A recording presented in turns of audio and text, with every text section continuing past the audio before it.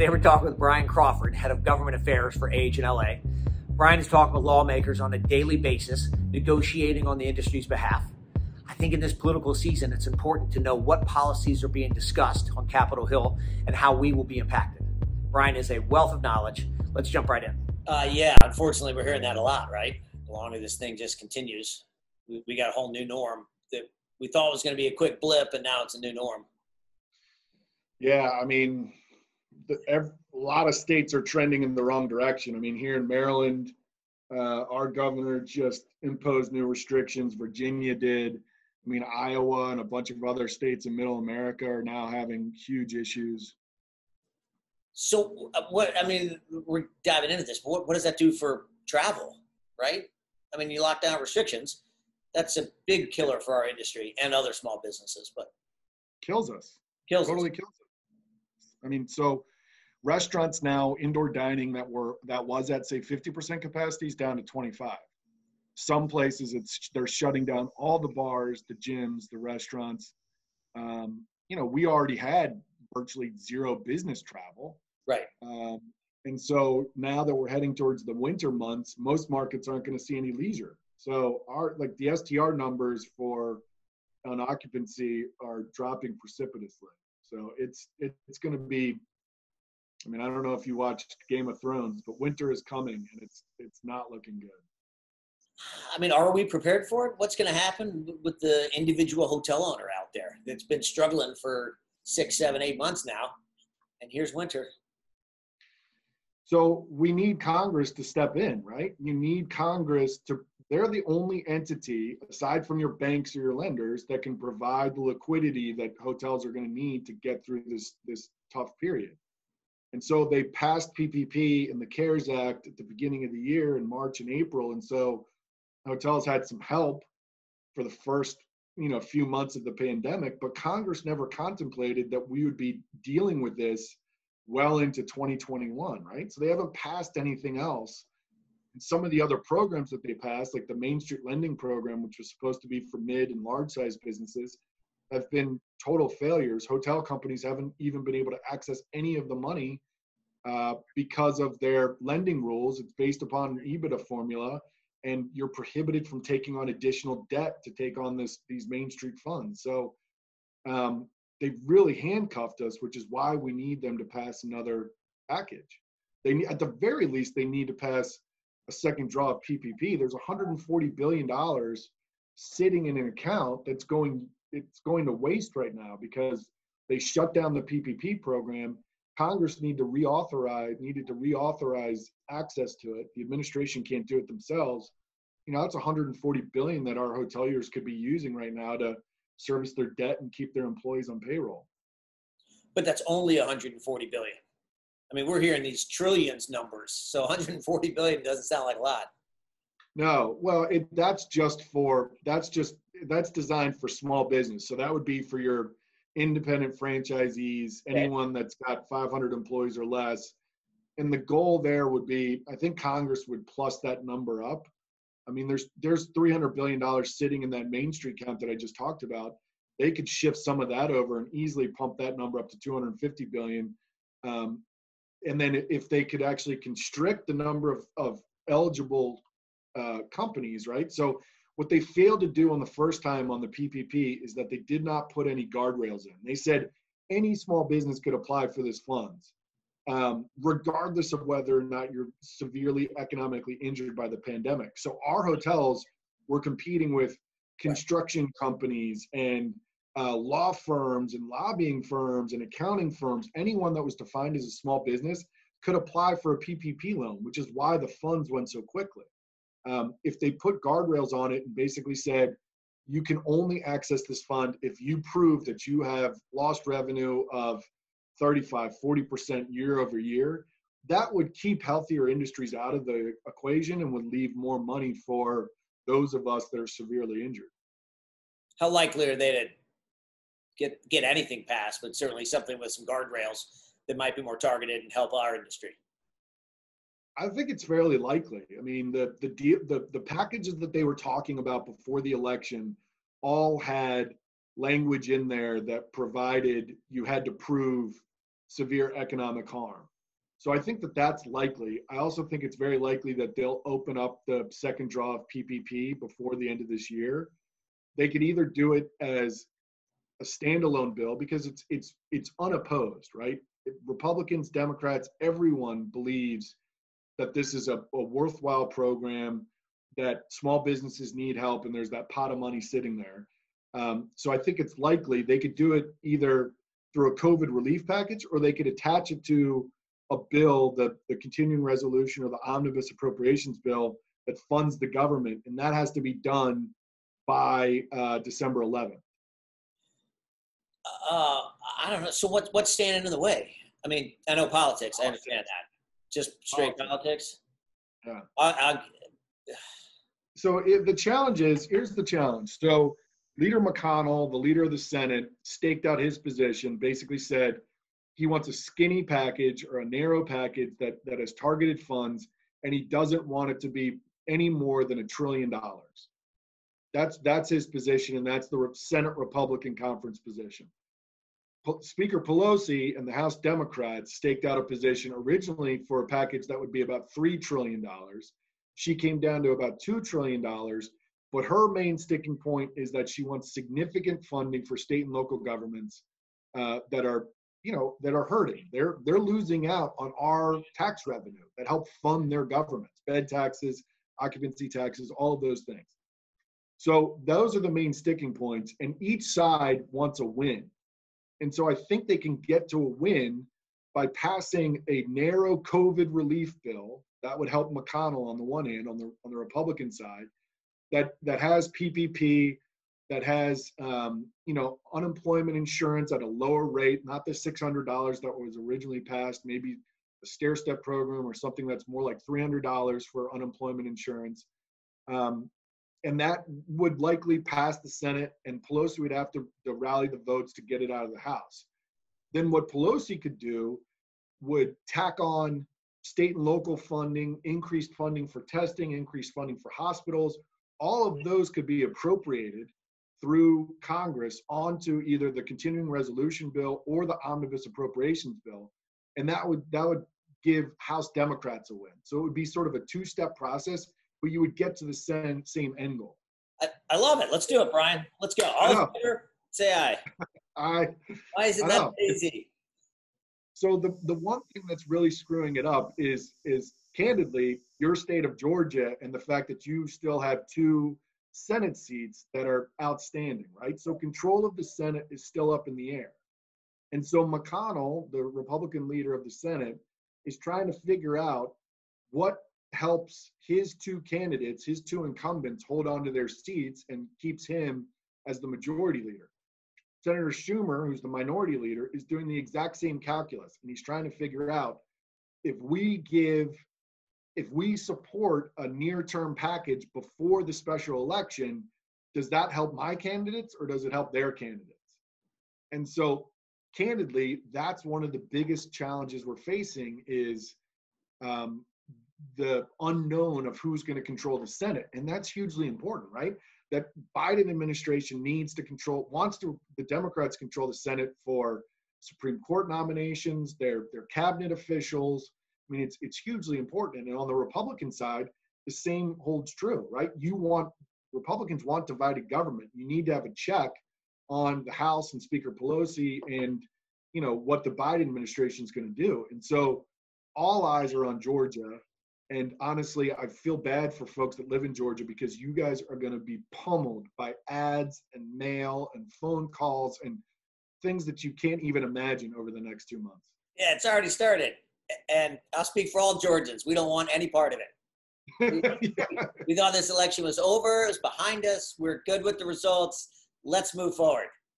Not so fast. Now you're going to have lots of people moving into Georgia just to deal with this election. It's going to be crazy. So what are you seeing? What are you predicting for Georgia?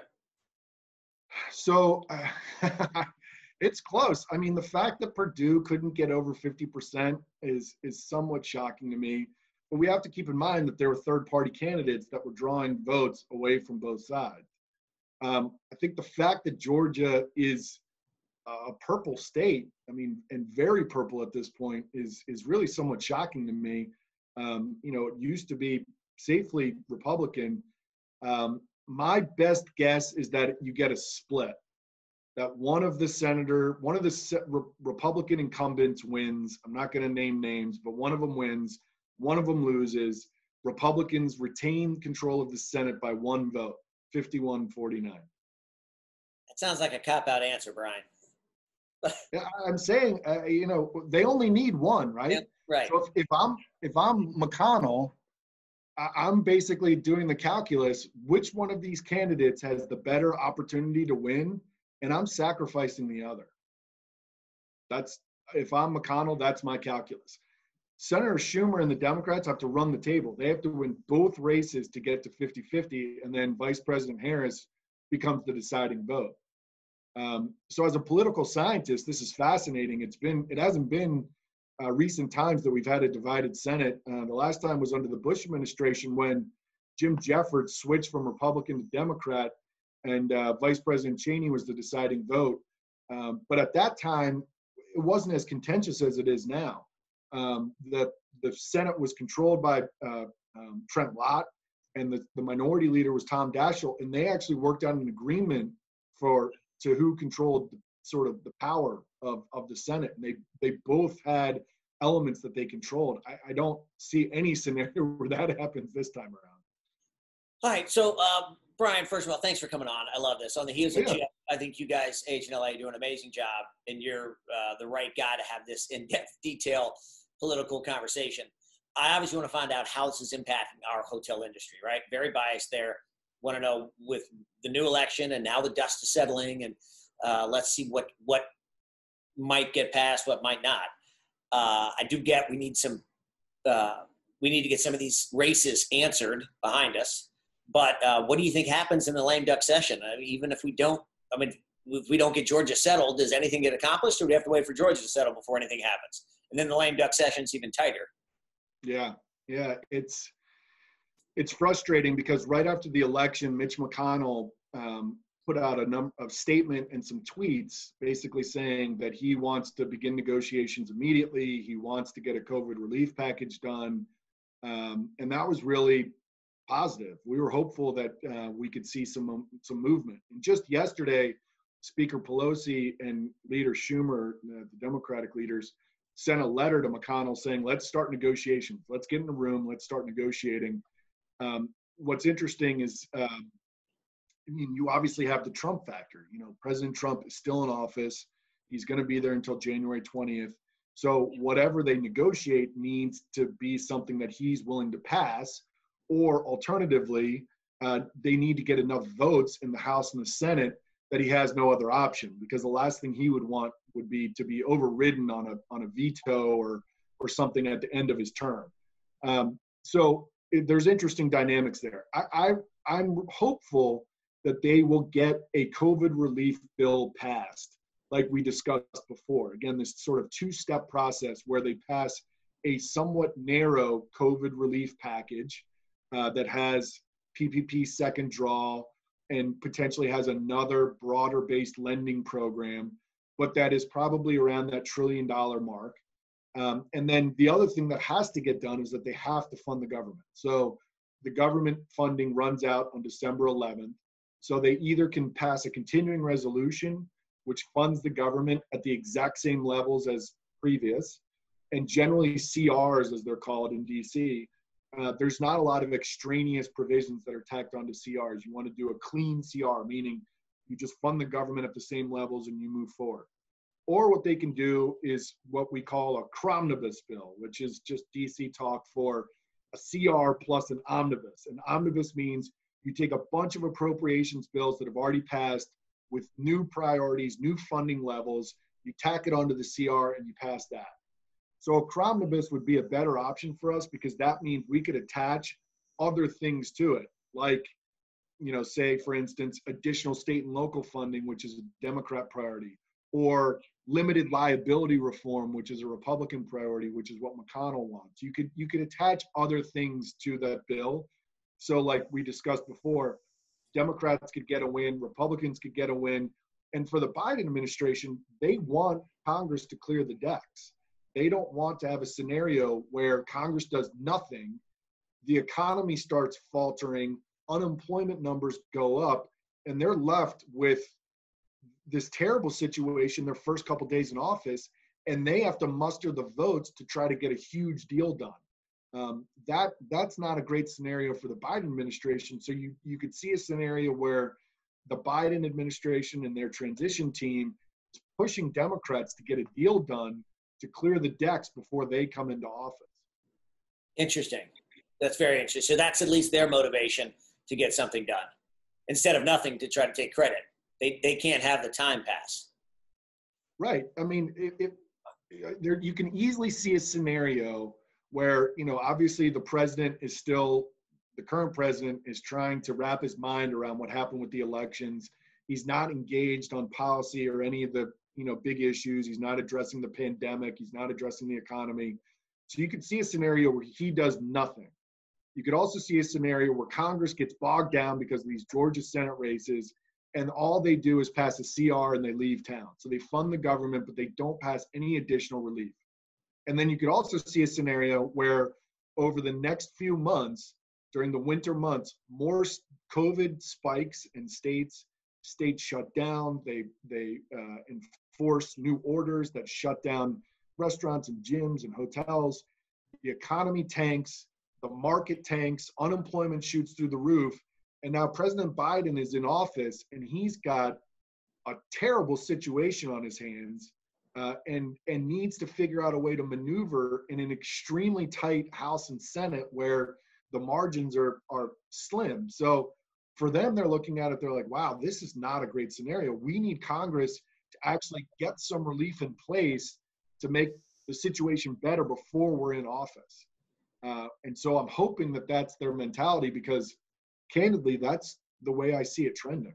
Or, all right, you're not a doctor, but how about a vaccine? We're all fingers crossed, hopes and prayers resting on a vaccine. Is that false hope? Lots of hope. I mean, the markets are clearly reacting that way. I mean, Pfizer, Moderna, they are on it. I mean, I guess they need to go before the FDA and see. I don't know how long it takes for the FDA to move with their emergency approval process. But even still, I don't know how long it would take for them to manufacture this at such a level that we could get it out widespread to the public. But yes, I am hoping and praying that they continue on this path. Oh, okay. Let's transition. Let's talk Biden and what are his goals in his first 100 days of his administration, and how might that impact our industry? Yeah, good question. I think I talked about it. I touched upon it before. The fate of the Senate again has a huge impact on his first 100 days. Right? If Republicans retain control of the Senate, they're going to have the ability to really slow down his nomination process. All cabinet officials, secretaries, and deputy secretaries have to be Senate confirmed. So if Biden were to put up a nominee that was objectionable to Republicans, they could slow down that process and force them to potentially look at another nominee. If Democrats get control of the Senate, that process could go a lot quicker for the Biden administration. So nominations is probably, the second thing beyond filling out his immediate staff. He started filling out, his chief of staff and senior staff within the White House. They're all part of the transition team. That's happening. But his first priority will be nominations. His second priority will be executive orders.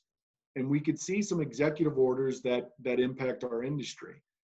Certainly as it relates to face coverings, a face covering mandate, that would be something we're going to pay attention to. On immigration, we could see executive orders dealing with DACA, which is the deferred action for childhood arrivals. Those are the dreamers. He could take action there. He certainly is poised to take action on some of the travel bans that he put in place, including the Muslim ban. That would certainly have an impact on our industry once travel gets back. And then on labor, we could see him take executive action on some labor provisions. Some of the labor items that we dealt with under the Obama administration, issues such as blacklisting, joint employer, dealing with independent contractor regulations. Whether he does that formally through the Department of Labor and the National Labor Relations Board, or if he does some things through administrative action, we're going to keep a close eye on that. That's certainly an area of concern for us. I think the other thing we need to keep an eye on is on tax policy. He certainly put out during his platform talking about increasing corporate tax rates up to potentially 28%. In a time where our industry is struggling, where a lot of industries are struggling, increasing corporate tax is probably not the best idea and could be serve as a suppressant as we're trying to get back on our feet once we get past this pandemic. How about on labor? Do we need to be concerned about card check and minimum wage and things like that coming back? Oh yeah, so minimum wage would be probably one of the first bills that will come out of the House of Representatives, likely similar to what they did last Congress, which would be a phased-in approach to get up to $15 over a period of time, probably 3 years or 5 years. Again, going back to the same theme, control of the Senate is really going to be important. If Republicans and Mitch McConnell will control the Senate, the $15 minimum wage will likely die in the House. It'll pass the House and die in the Senate, I should say. If Democrats control the Senate, you could easily see a scenario where a minimum wage increase is passed. And we're going to keep a close eye on that. We certainly, if the Democrats control the Senate, we're going to want to work to make sure that we limit the impact of this bill as much as possible. We want to stretch out the amount of time that the minimum wage gets increased. We're going to want to keep a close eye on tipped wages and make sure that they're not impacted by this proposal. So minimum wage would be a big one. Certainly card check is another area. That bill has morphed into a bill called the PRO Act, which has a lot more provisions in it. Again, it will likely pass the House. It depends on who controls the Senate. If the Republicans and McConnell control the Senate, it'll die there. And so that is part of the reason why we're so incredibly focused on the state of Georgia and what happens in the Senate. Divided government helps keep really bad things from happening. You talk taxes. We know the tax increases, but also capital gains and 1031 exchange taxes, which are so important to our industry. Any thoughts there? Yeah, so individual rates is something that the Biden administration is going to look at. Corporate rates, protecting 1031 like-kind exchanges and capital gains is hugely important. He has not put out anything in writing on 1031, and so that's something that certainly AHLA and AHOA and the teams up here in Washington will be reaching out to his transition team and his tax folks to explain to them how beneficial it is to our industry and to small businesses across the country who are trying to grow their businesses. So definitely an area of focus for us and one that we're going to need to keep an eye on. Brian, this is great. Thank you. Anything we should know that you guys are working on today, tomorrow, a year from now that might come to pass that's going to help our industry either at the banking level or at the labor level or stimulus, any of that kind of stuff that we should know about? Yeah, so we think about our priorities in three main buckets, right? So we're thinking about our workforce and the impact it's having on workers. And so how do we make sure that they are taken care of? How do we make sure that they have a job to return to, right? So liquidity is king here. So the PPP program, the second draw of PPP, allows for employers to keep employees on payroll. So that's one of our top priorities. We need that second draw of PPP, and we need it to be a much larger number. To your point, Teague, 140 billion doesn't go very far. But if they plus that up to 250 billion or 300 billion, that's real money, and that will help save a lot of employees and a lot of businesses. On the liquidity side, we need the federal government to provide liquidity to businesses that are struggling. They included in the CARES Act originally in a section dealing with troubled debt restructuring. So allowing banks the ability to negotiate with their borrowers and provide them forbearance and flexibility.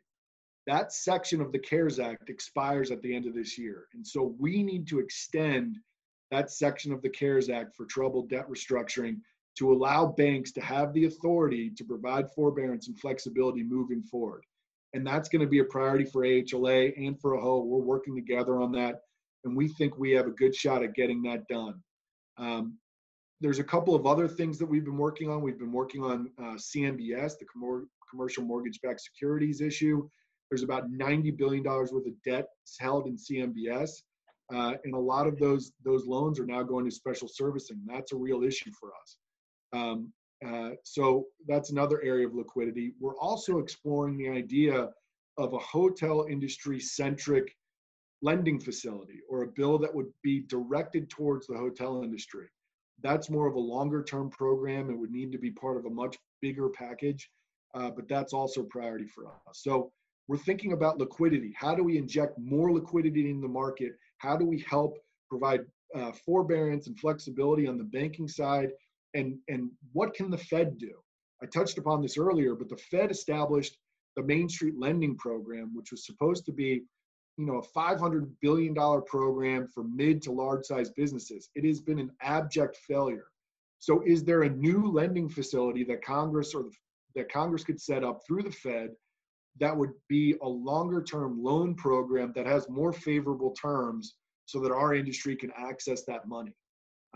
That's a huge priority too. I love hearing all of this, Brian. Honestly, I do, especially the liquidity, near and dear to our hearts. We need it. Right now, there's none. There's no transactions. There's no lenders that are going to lend on anything. Everybody's fighting with their current lender, trying to figure out how they can get through this. I mean, there's obviously a ton of headwinds, things we've never experienced in our industry, and we need all the help we can get. Yeah, liquidity being the main one. So, God, thrilled that you guys are working on it. Yeah, the other two buckets would be sort of on tax reform. So Congress needs to do tax extenders at some point. So we could see a scenario where there could be tax provisions to help businesses provide PPE to their employees, the employee retention tax credit for those employers that have kept their employees on their health care. That would be helpful. Work opportunity tax credit. Those are all things that benefit the employee and the employer. And then the third major bucket is on liability reform. And this is a political hot potato, but getting some sort of federal standard for liability reform for businesses that meet federal CDC standards. What we're doing also is working with state associations across the country, including down in Georgia, to pass state limited liability or safe haven provisions on the state level. So if the federal government's unable to actually pass federal limited liability reform, we need as many states to pass it to protect businesses from frivolous lawsuits moving forward. That would be a job killer and really hurt our recovery during this time. Brian, thank you for coming on. This is great. I'm going to keep having you back on in the future, so you keep telling us what we need to be paying attention for. I should probably wait till after we get some more certainty with Georgia and the other places out there, so you can really know what's going to happen. Yeah, anytime, Teague. And let me make one last plug.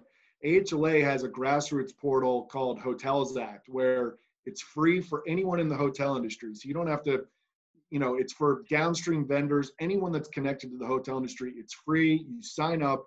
It's a grassroots portal. It connects you directly to your congressmen and senators. All you have to do is put in your name, your zip code, and it auto-populates a letter or an issue.